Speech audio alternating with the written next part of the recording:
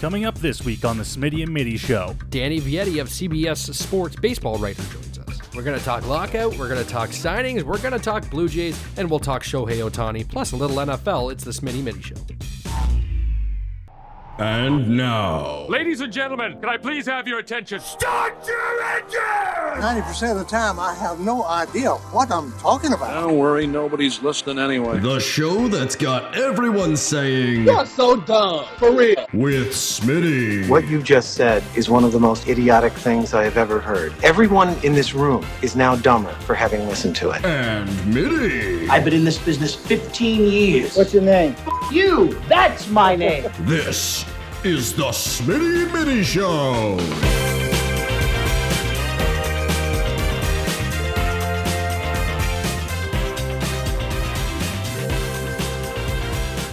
Welcome back to the Smitty and Mitty Show podcast here for another week. We hope you are enjoying the start to your holidays if they're just getting started, or getting your holiday shopping done if you're a shopper out there. If not, happy holidays. Welcome to the Smitty and Mitty Show, brought to you by Gold Line Curling, the choice of champions. And Dave Middleton, stop laughing. What? Stop laughing. Everyone's a shopper. Not everyone. So you've done no shopping? I had Brittany do 90% of it. Except for her. And when you go to shop for her, you are a shopper. Okay, I'm a 10% shopper. And I know that you're picking up candy. Finish the sponsors, please. You interrupted me. Who did you mention? Just do them both again. Okay, Dave Middleton, Sun Life Financial, Life's Brighter Under the Sun, Gold Line Curling, the choice of champions. Sponsored the 2022 Ontario Tankard, which is the Ontario Curling Championship. That's happening at the Port Elgin Plex. And you can find tickets online now. Why are you talking so quiet? That is my gentle announcer's voice. Okay, well, pull it up a little bit here, because the people need to be able to hear you on the other side of the radio machine. It's not very important at all that they hear the sponsors. No? Not at all. They're just the one that keeps the lights on above us here. You know what I found out? I've been doing a bunch. They are not keeping the lights on here. That's your parents. We are in your parents' basement. They don't need to know that. I've been doing a whole bunch of refereeing, and because of that, I do have a cold, and I'm a little stuffed up. And if you want to not have conversations with anyone ever, make sure you have a cold nowadays, because nobody comes near you. Yes, if you do not want to get invited over to someone's house nowadays, have a cold. And it's because, like, I even had to go get tested just to make sure. So, I mean, we got the rapid test just to make sure before we saw some family last weekend. But, I mean, when I'm on the ice, like, you take one deep breath and then you cough, and then a coach is, like, yelling at you, and then he stops. When you get close, he just stops.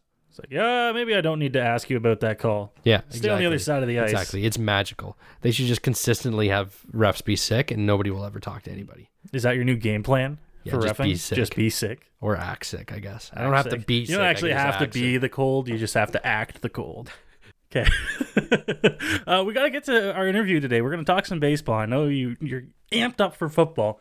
We'll talk some football next week. All right? We'll get some football underneath us. Do you promise me? We'll finish off the year with some football. I'm just kidding. Next week is best of the year. So, no football for you. See you in 2022. Let's talk some baseball, though. Welcoming on to the show, Danny Vietti. He is the co-host of the Wake and Rake Podcast with Will Middlebrooks, also a writer for CBS. Danny, thanks for joining us. Pleasure to have you on the show. Yeah, Tyler, no, I appreciate you having me on, man. I'm looking forward to it. Well, we knew we had to have somebody on to talk about the craziness that is the MLB right now. So we're going to jump right into it and talk about this lockout. Why could there not have been something figured out? Like, I just feel like there's the reason I knew about your podcast and I knew about you. I've heard you before, but when I saw your tweet about the lockout and about the money going back and forth, that's when I was like, okay, this is going to be a perfect guy to talk lockout with. Like, why? I feel like there's no appetite by the fans to have a lockout right now, but yet the owners and the players just don't care. And here we are. Why are we here? Why are we in this situation? This has been a long process. Everybody expected and anticipated this to happen. I think last year with the 2020 COVID situation, that was kind of a preview of what was to come. Last year, for those that don't remember, back in 2020, we weren't sure if we were going to get a Major League Baseball season at all. To Rob Manfred's credit, he basically stepped in because the two sides could not come to an agreement. Manfred doesn't get a lot of credit. Some of that deserves, some of that not so much. He stepped in and basically said that let's get a 60-game season done, and they were able to do that. With that said, this is not new among professional sports. The NBA had a similar situation about 5-6 years ago. They had to delay the start to their season. The hockey went through a CBA. You guys would know that better than I, you guys being in Canada, but 14, I think. What was that? I think it was 2014 when they ended up playing a 40 game schedule or something like that. Right. So point being, this isn't new among professional sports. Sometimes when you're dealing with this much money and this many egos too, there's going to be some frustrations and some things to be worked out. So right now there's a lot of rule changes too in flux. We're talking universal DHs. Are we going to have a salary floor? What are we doing with infield shifts? There's a lot of different bullet points to hit. And right now the billionaires, and by billionaires, I mean Major League Baseball owners, they're so far on one side, and in the millionaire baseball players and the players union, they're over so far on the right side that right now it's just going to take time to try and meet in the middle somewhere. Right now, they have not met in the middle. Everyone is expecting and is confident and optimistic that we're going to get a season on time. That's the good news. We're still 4 months away from opening day. There's still plenty of time to work these kinks out. Yeah, I think that's probably the silver lining. At least it was the first thing that I thought of is we're still early. They have lots of time to figure this out. It's not like the lockout came in February when we're getting set for spring training. So there's lots of time. How far apart? I mean, you say that these guys are far apart, the owners, the players, they're far apart, but was it like exponentially further apart? Like there's no chance that this was getting done before December 1st? All indications were that this was bound to happen. There wasn't a lot of confidence just because when you have this much money involved and this many egos, each side wants to see how far they can get. And so when you have 4 months time before the season starts, each side is going to see how far they can get. As we creep closer to spring training and then eventually, hopefully it doesn't get to this point, but eventually opening day, or at least the start date, both sides will start to feel the public pressure, public perception, public pressure. And so each side will maybe start to creep inward toward one another. So all indications were that this was bound to happen because balance of power, that's what it really comes down to. But again, very optimistic that they are going to get a deal done with, 4 months remaining. Yeah, that's where I feel we are apart in some of our thinking, because I believe we were just working off basically a bridge deal on the CBA, right? Where they were, let's push it a couple of years, let's sign this deal, we'll move on. Like, I just feel like there was a way that they could have got something done to get us 2-3 years down the line, get us clear of the pandemic. Let's let, the owners have been suffering. There's no doubts about that. They've been losing some money because of, no fans last year and all the things that's been happening. Their people are, financially struck because of all the thing that's been going on. Like, I feel like there was a deal that we could say, okay, expanded playoffs, we've agreed on. Universal DH, we can agree on. There's things that we can put in this. The rest of it, let's push it for a couple of years. Let's get past this pandemic, and then we'll revisit it when there's more of an appetite for the fans. I wish it was that simple, honestly. From our perspective, it is, because this situation, it does not resonate with the common person, people like yourself, people like myself, the fans, because, for example, Max Scherzer, he's going to be making $43 million next season, or is expected to if there is a season. I broke that down by pitch. Essentially, he'll make about $13,000 per pitch if he throws the same amount of pitches next year as he did this last year. So what does that break down to? What am I getting at here? $13,000 per pitch. This guy's going to make my salary after the first hitter he faces, most likely. So the reason I say that is not to shit on my own self here. It's really just to say that what they're dealing with right now is nothing that we deal with on a day-to-day basis. So it's easy for us to say, just accept the universal DH, but how much money is involved there? For National League teams, if you're adding universal DH, owners, as you just explained, they want expanded playoff. Expanded playoff means more money. Why do they want more money / an expanded playoff? Because they would have to pay more money to add a universal DH. A DH is essentially another position guy that you're paying. When you have a pitcher that's hitting, you have 9 guys in the lineup. When there's a DH, there's 10 guys in the lineup that you're paying a significant amount to, most likely. So that's, again, it's balance of power, balance of money. It's all a power struggle. And that's really what a lot of these negotiations are. And it does not resonate with us because we don't deal with these types of things on a day-to-day basis. We talk about the universal DH, expanded playoffs. Those are things that it appears that two sides have agreed on. And to be honest with you, I agree on something I would like to see in Major League Baseball moving forward. But what are some other things that have been talked about between the two sides that we might see in the new CBA when it comes around, hopefully in the new year? There's a couple different things. So service manipulation is a real issue in Major League Baseball. Chris Bryant might be the perfect example. Chris Bryant with the Chicago Cubs back in, I believe it was 2015 or 16. I have in my years. COVID messed me up years-wise. 2015, 16. They essentially kept him down in the minor leagues after having a monster spring training. This guy was ready for the big league call-up. They kept him down in the minor leagues, which is now called service manipulation, because if you only play a certain amount of games or only have so many at-bats, you do not, it does not count as a year against you for free agency eligibility. So there was a rumor out there that Major League Baseball Players Union wanted free agency eligibility after 5 years of service time, whereas the owners, and as before the CBA ended, the previous one, it was after 6 years. So that remains to be seen. A salary floor is also something that players are fighting for. And this also kind of stems from service eligibility, or service time manipulation, and just really just competition as a whole. Teams like the Pirates, teams like the Oakland A's, teams that refuse to spend. Players want a more competitive league. And the only way to do that is to have teams spend more money. Because, for example, the Pittsburgh Pirates, largest contract that this franchise has ever handed out was Jason Kendall, which was $60 million. That was more than 2 decades ago. That was back in 2000. That's not good for the fans. That's not good for competitive play. And that's not good for polarity among Major League Baseball. So that needs to improve.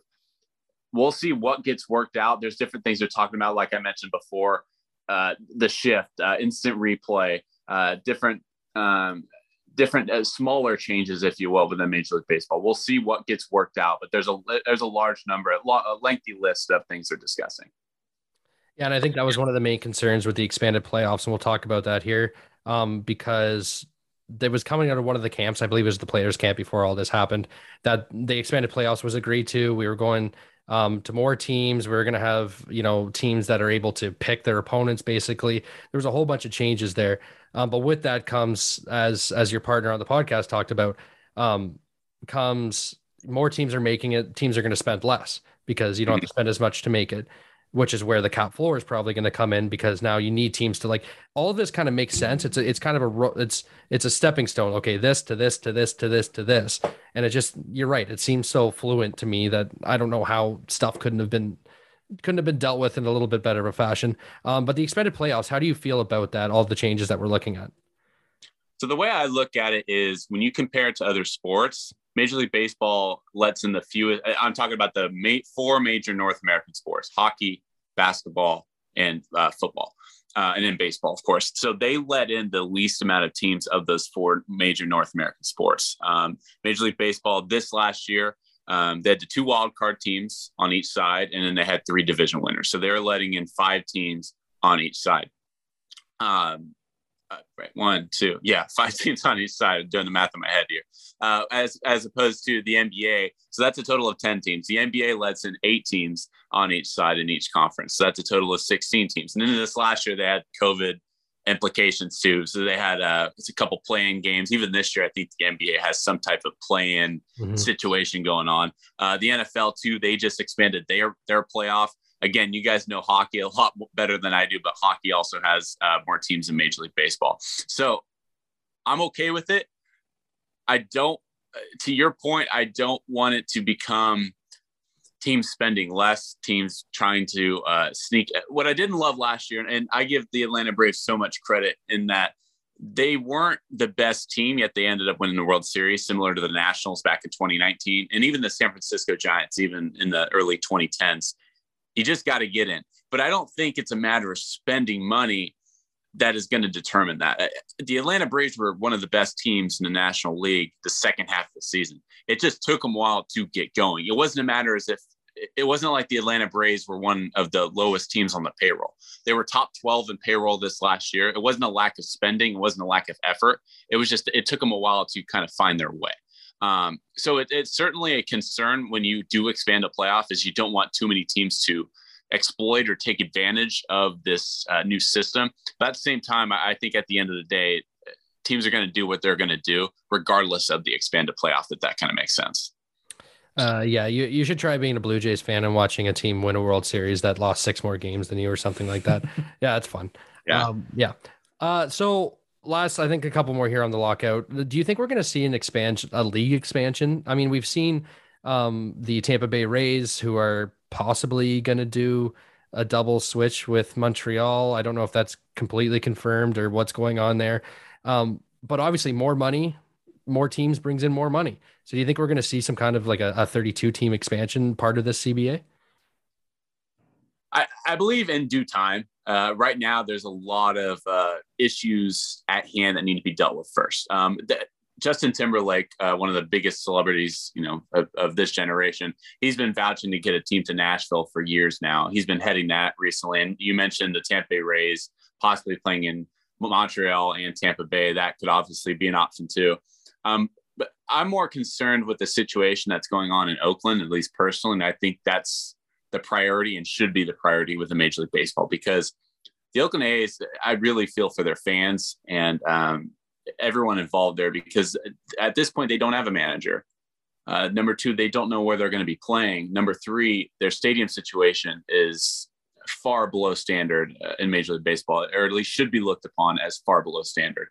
And it's gone on too long. This dates back to the Bud Selig days. They could not get a ballpark situation successfully passed with Bud Selig. Now it's here with Rob Manfred, and we're in the 2020s here, and Oakland is still, are they going to be in Vegas? Are they going to be in Nashville? So expanded playoffs are great. Like you said, more money, more exposure for the league, more fan bases, more everything. But at the same time, I think we need to take care of our teams right now. And Oakland right now is an absolute disaster. Yeah, we've seen, Oakland is a perfect example because I'm only 24, and I think for 15 years of my life, Oakland's talked about getting a new stadium, moving, right? Like, and you've seen about 5 or 6 rebuilds out of Oakland already. It's not good for baseball. And like you said, I think you need to, if you're Major League Baseball, you need to make sure that every single one of your member clubs is in a good position before you think about adding more teams. Yeah, that's exactly right. And not to mention too, it's bad, not just for Oakland fans, but it's bad for baseball too. I mean, the Bay Area in general is a massive baseball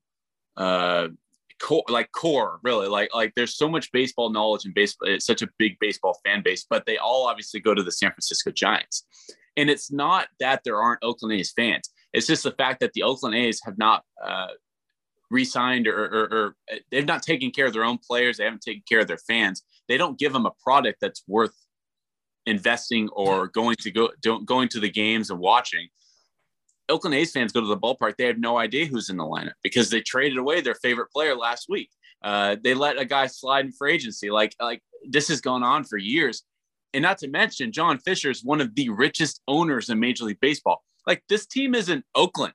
They're in the Bay Area. We're not talking like I give the Kansas City Royals, the Miami Marlins, teams like that. Like they have actually lost money over a season's time because those are true small market teams. Oakland is not a small city.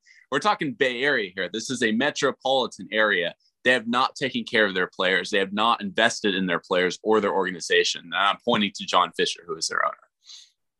We want to talk to you while we have you on about some of the contracts signed in Major League Baseball recently because, man, are they crazy. And let's go right to the Mets. Let's go right to Scherzer because it is probably one of the craziest contracts that I have ever seen in my life and maybe ever will. Who knows? What were your first thoughts when you saw this contract, the term, and overall just the amount of money? So I'm never going to condemn or critique a team for spending money on players, but at the same time, you have to understand that there needs to be some concern here. Max Scherzer, 38 years old. He had to skip a start in the postseason last year because of arm fatigue. A year prior to that, he had back issues. Even the year prior to that, when they were in the World Series, he had back issues.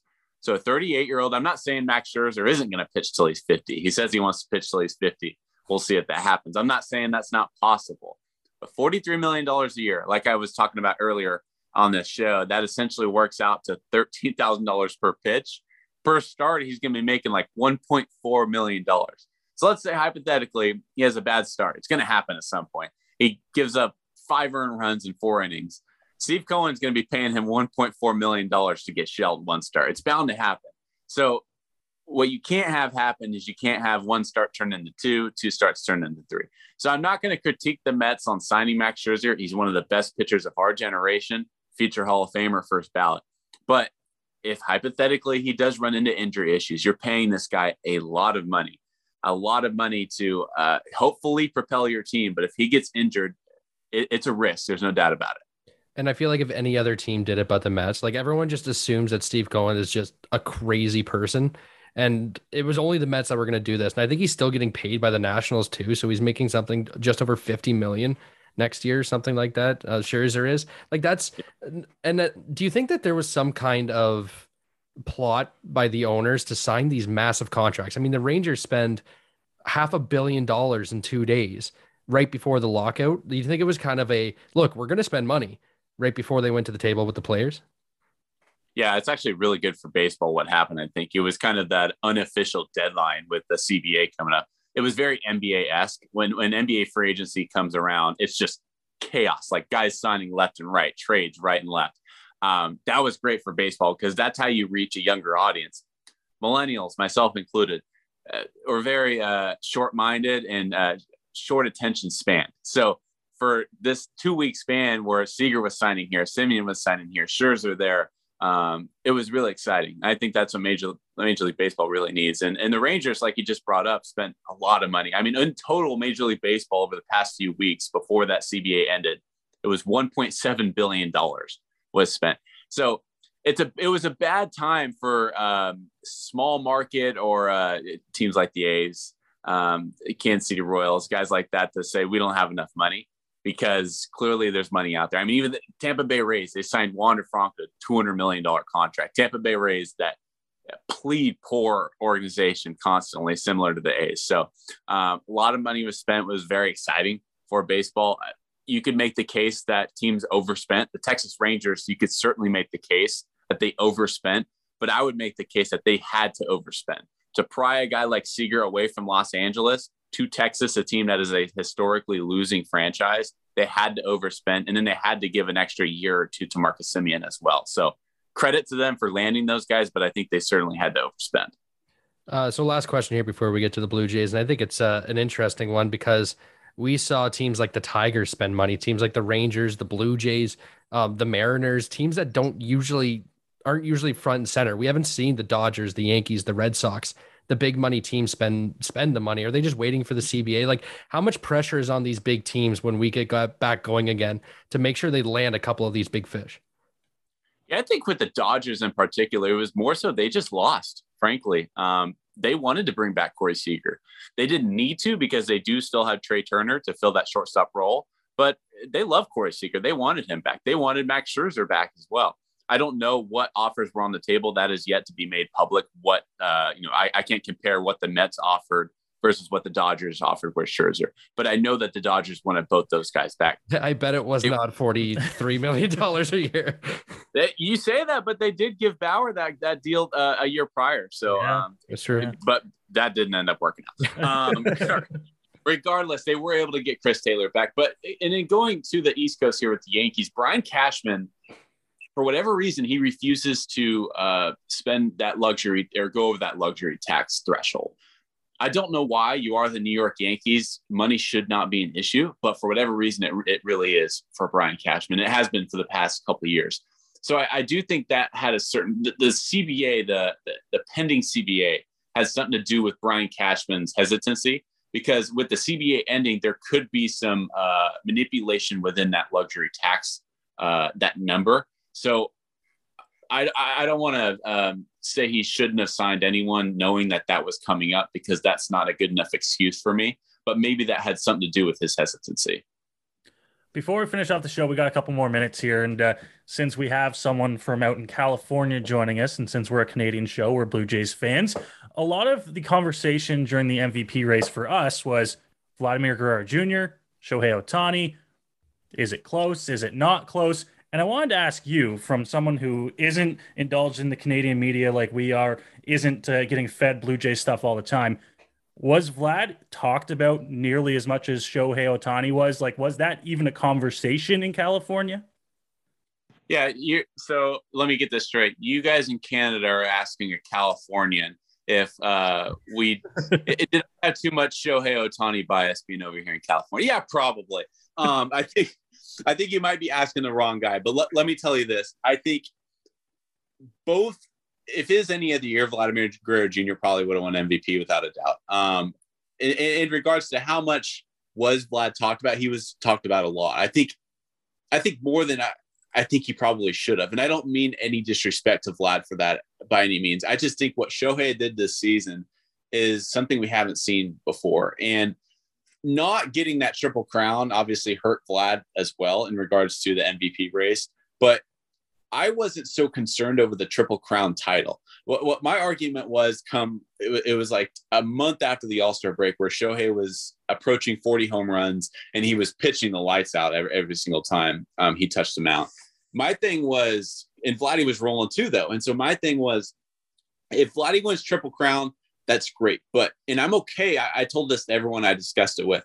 If you want to give Vladimir Guerrero Jr. a Triple Crown, or the MVP for winning a Triple Crown, that's great. Don't give it to him only for winning a Triple Crown, though. Because what Shohei did this year, he didn't have some fancy title attached to it.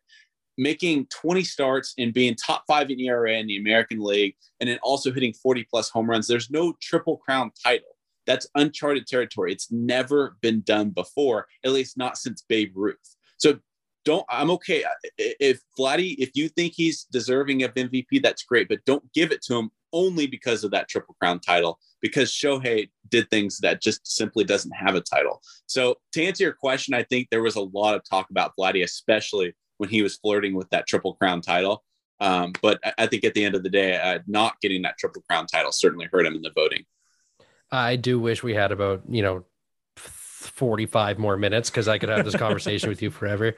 I don't even want to go into it. It all bugs me that there is so, like, I understand what Shohei Ohtani did is amazing. Just the routine of like we've all, literally all of us are college pitchers here. We've all been through the rigors of, a whole season, and of trying to get your pens in and trying to get your dry land in and trying to get your physique or your workouts in. And then on top of that, taking BP and having, the mechanics of a swing, like that's all very hard. It's just none of the stats really stood out to me as an MVP. Like that's pretty much it. There was no individual stat that I saw besides WAR, but when you look at pitching, if he's going to pitch and hit, obviously his WAR is going to be through the roof. So other than that, there was really nothing that said MVP to me, whereas there was a whole bunch of other guys that, had MVP stats. But I'm not going to do it. I'm not going to get angry. You say that, and then I'm not going to get angry and do it. We got about a minute and a half here, so real quickly. Again, California guy, Kevin Gausman signs with the Toronto Blue Jays. Robbie Ray is out. What's the difference between the two? What should Blue Jays fans expect with Kevin Gausman? You're going to get more consistency. And I say that in that Kevin Gausman had some struggles, obviously. I mean, he was eventually let go essentially by the Reds. He was traded. He was let go by 3 or 4 teams, the Braves, the Reds, and then the Orioles. I mean, guys that essentially let him walk. All of a sudden he got to San Francisco, and they basically told Kevin, look, your best pitch is your splitter and your changeup. Dial in on those and let's go hard and heavy with the changeup and splitter. And that's what they did. He's found success doing that.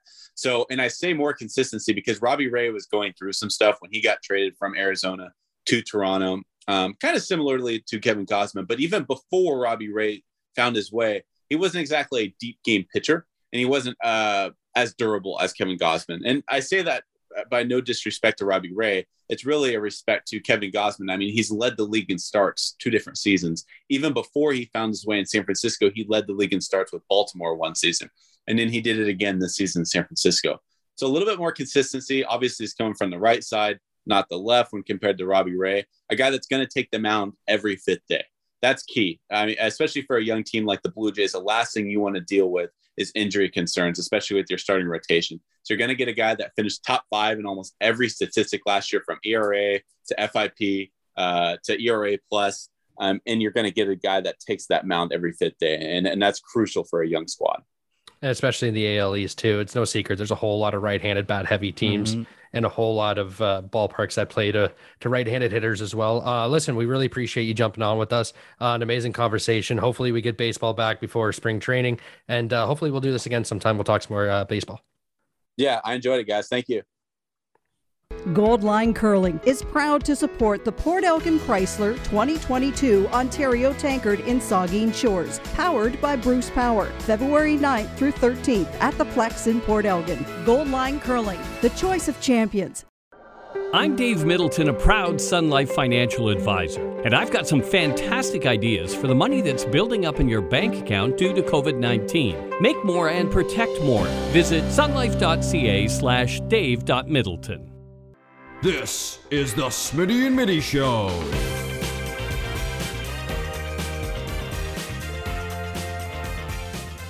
Thank you on the other side of the break to Mr. Danny Vietti for joining us, him of the Wake and Rake Podcast with Mr. Will Middlebrooks, also a CBS Sports writer, baseball writer. Very intelligent man. We really enjoyed talking to him. Hopefully we get to do it a lot more. Let's talk about the lockout, that maybe stuff we didn't get to, because I feel like I didn't get to complain enough that we're actually in a lockout. How much complaining are you going to do? I feel like I could do a lot of complaining, and I'll tell you why. Okay. There is absolutely no reason we should be in this lockout right now. Money is the how reason. long? But how long did they have time to sit? Like, it's not like somebody all of a sudden looked at their calendar and they got the little notification that said CBA expires tomorrow. Like, they knew it was coming. Why could the lawyers? I understand why the player reps couldn't be there, but they can be communicated. So why couldn't we have these conversations and get something done by the like? You knew it was December 1st. You knew it was coming.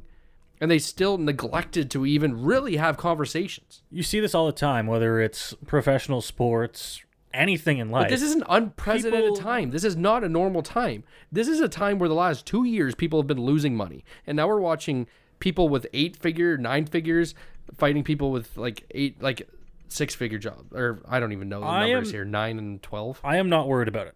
I honestly am not. The fact that it is December. I love how I went into the zero number without even knowing what it was. The fact that it is December yes. and this lockout is starting makes me not worry nearly as much about it as I would if it was at any other time. Can they? Right? I am actually very confident that we will not miss any Major League Baseball. I think that this CBA will be signed and done with by the end of February. I really do. Like, I'm not worried about it. I think that these people are a lot closer than they like to make us think they are. I think that we're not too far off, and I think we're going to miss spring training, or some of it. We're going to miss a sure. chunk You're going to miss some. Training. I said late February, but the problem with missing some spring training is that you have players that aren't signed.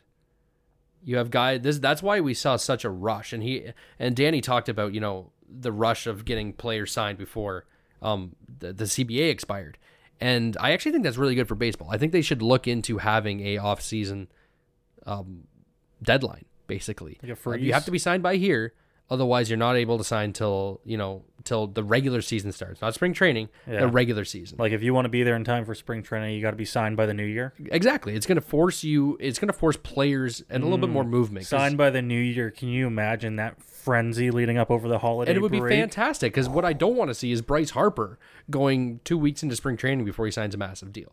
Yeah, that's the worst. I don't want to see that. That's always the worst. I would much rather see guys sign early. So I think that is something they should look into a little bit. I just don't think... I think they're going to lose a lot of fans over this. A lot of the casuals that Manfred loves. We always say that, though. And we always say that. Are they really going to? I am a diehard baseball fan, and I'm very upset. You're very upset, but you're still going to be in your couch. Because I'm a diehard. You're still going to be in your chair. Because I am a diehard. Day. If I was just Jimmy Know Nothing, who just likes to watch baseball sometimes and go for a pint, then no, I would not spend my money on this right now. But he will in May. I don't think so. He will in April when the season starts. 100%. I think when he's 100%. sitting at home flipping through his TV stations and he sees a Blue Jay game, or he keeps going and watches a movie, he's going to keep going and watch a movie. Depends on the movie. That's all I'm saying. Are you going to give me an example of a movie? Yeah, Die Hard. The best Christmas movie ever. Yes. I knew you were going to say that. All right, let's talk a little bit more MLB, because I want to move on. A little spike in our levels there. You're going to have to adjust that. I screamed. Yeah, you did. Okay, what are the odds we say Die Hard at the same time? Come on, man. Well, all we do is talk about how Die Hard is... You say it's not a Christmas movie. I say it is a Christmas movie. I didn't say it's not a Christmas movie. I just say it's not like the first movie I think of when I think of Christmas. What's the first movie you think of? What do you think of Christmas? I don't know. The Grinch? You know me. I watched that. So the new Grinch, I've watched 100 times. How many Christmas movies do you have to watch throughout the holidays Probably a bunch. No, only like 3. I know your fiance. Literally only like 3. 3, but on repeat. But a lot, because the 4-year-old just sits there. Day. Can I watch The Grinch? Yes, great taste. The cartoon Grinch. Oh, no, Sometimes no, the Jim no, Carrey. no. Sometimes the Jim Carrey. I'll take the original. I'll take the Jim Carrey. I don't want none of that new stuff. The new cartoon is actually okay. We are so far off. Topic. The MLB, we saw John Heyman tweet out his ballot for the Hall of Fame. And we got to see some names that were there, who he voted for. And it was a conversation I wanted to have with Danny that we didn't get to. So let's do it quickly here. First of all, Barry Bonds. John voted for Barry Bonds. He's a Hall of Famer. We can agree on that? I'm a noted Barry Bonds lover, if you will. Always been a fan of Barry Bonds. I think he is a Hall of Famer, no doubt. The fact that he's not going to get in, I think, is criminal. Well, I think I actually do. I think he's going to almost unanimously get in this year. I would put money on that. Yeah? Because I sure hope so. I think the writers, which, I mean, we can agree again that it is stupid as you know what, that the writers are the ones that vote these players in. Yeah, because there are some real weird writers out there. And they hold grudges. Like no one else, There is no man. player. I think there was almost no player that holds a grudge against Barry Bonds. Because everyone else in that era was doing it. The major leagues was accepting it. You could shoot up. If you wanted to be in the major 100%. leagues, you had to shoot up. And I think the players understand that, but the writers hold a grudge. I do not understand for the life of me why the writers are voting for this. Major League Baseball, I don't think technically banned PEDs until like real late in the 90s, like 98, 99 maybe even. And then they didn't even start testing people until like halfway through the 2000s, right? So there was that error there where like they're just like, yeah, it's banned, but like go ahead and do it. So how can you tell someone that they can't get into the Hall of Fame when you let them do it, right? You're telling me you didn't know he was shooting up?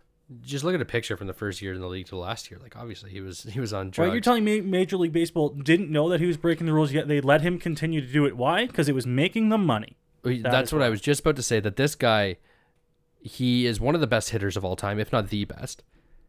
And on top of that, he brought your league so much recognition and so much money, basically, throughout the years that he played.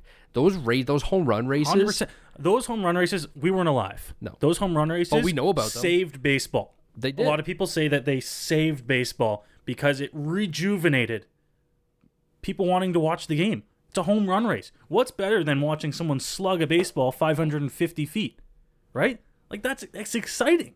People love that. We saw, Larry Walker last year when he gets in, his first question was, how many votes did I get? Because it was his last time on the ballot, and he was like, you know what? Like, this is just a pity. I don't care. And I think that's what we're going to see with Barry Bonds if he gets in. I don't even think he's going to attend the Hall of Fame ceremony. I really don't. Because I think that this guy holds such a grudge, rightfully so, against the major leagues. They've made a mockery of him. They've made an example of him.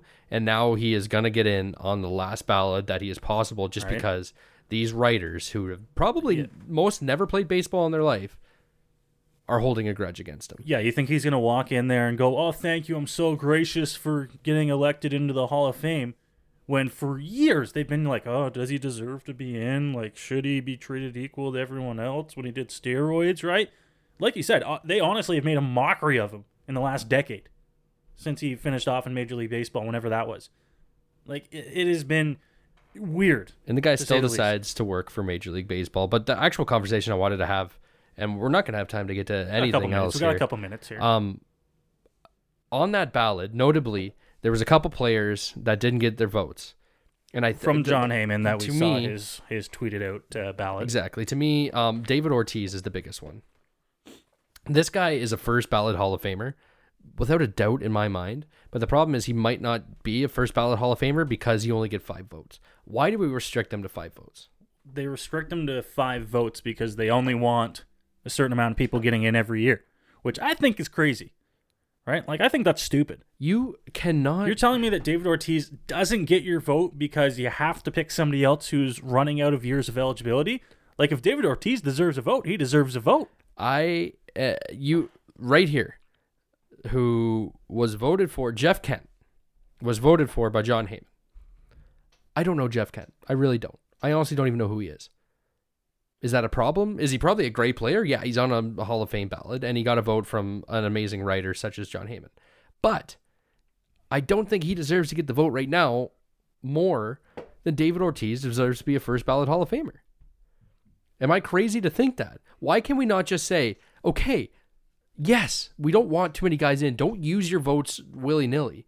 But at the same time, if you have David Ortiz and you have Torrey Hunter and you have Curt Schilling and you have Barry Bonds and you have Scott Rowland all on the same ballot, feel free to vote for all those. We run into this problem with the writers. The writers run into this problem where they can kind of get away with not giving someone their vote because they can go, oh, he'll get in eventually, right? They can go, oh, the Hall of Fame class next year isn't quite as strong, so I can afford to save my vote for him for next year and give it to this person, right? Like, they're not so much as voting in who they think is the best. They're voting in strategically, right? Who can I get in so that I get everyone who I want in, but it doesn't really have to be in the year that they should get in. And that's not fair to David Ortiz. I mean, the guy worked his tail off. I don't think that's and represented Boston in a way that nobody else really has in their whole career, whole life, maybe aside from Tom Brady. And this guy's not going to be a first ballot Hall of Famer, more than likely off of, off of weirdness, off of technicalities. Well, he'll get in. He'll get in. I'm not doubting he's going to get in, but the difference between next year, the difference between being a first ballot Hall of Famer and a Hall of Famer is huge. So we need to shut it down where we are. The Smitty Mitty Show is sponsored by Dave Middleton Sun Life Financial. Life is brighter under the sun. Gold Line Curling, the choice of champions. They are the sponsor of the 2022 Ontario Tankard happening in Port Elgin, Ontario, February 7th to 9th. You got your tickets yet? We get tickets. I actually, I talked to the marketing director the other day, who happens to be my Faja, and we are good to get into the building, so we will be there. Hopefully you'll be there too. Get your tickets online. Also, a side note, friend of the show, and I'm going to call him friend of the show. Ron James is coming to Owen Sound March 26th. That is at the Roxy Theater. We're thinking about maybe giving away a couple tickets. Might be giving away some tickets. Stay tuned to the new year. Yeah, we will keep you up to date with that, but make sure you get your tickets online. That is the Roxy Theater. Support small business and support an amazing, funny man. Thank you to Noah Smith. Thank you to Tyler Middleton. Thank you to producers all over the show that happened here. Thank you to Danny Vietti, who, again, for the Wake and Rake podcast with Mr. Will Middlebrooks, also CBS sports writer. I feel like I did an amazing job wrapping up the back half of the show. You did. You took it right by the reins, took it for a ride, and you did it all. And I stayed on for the whole 8 seconds, baby. We will see you next week on the Smitty Mitty Show on the TSMS Radio Network.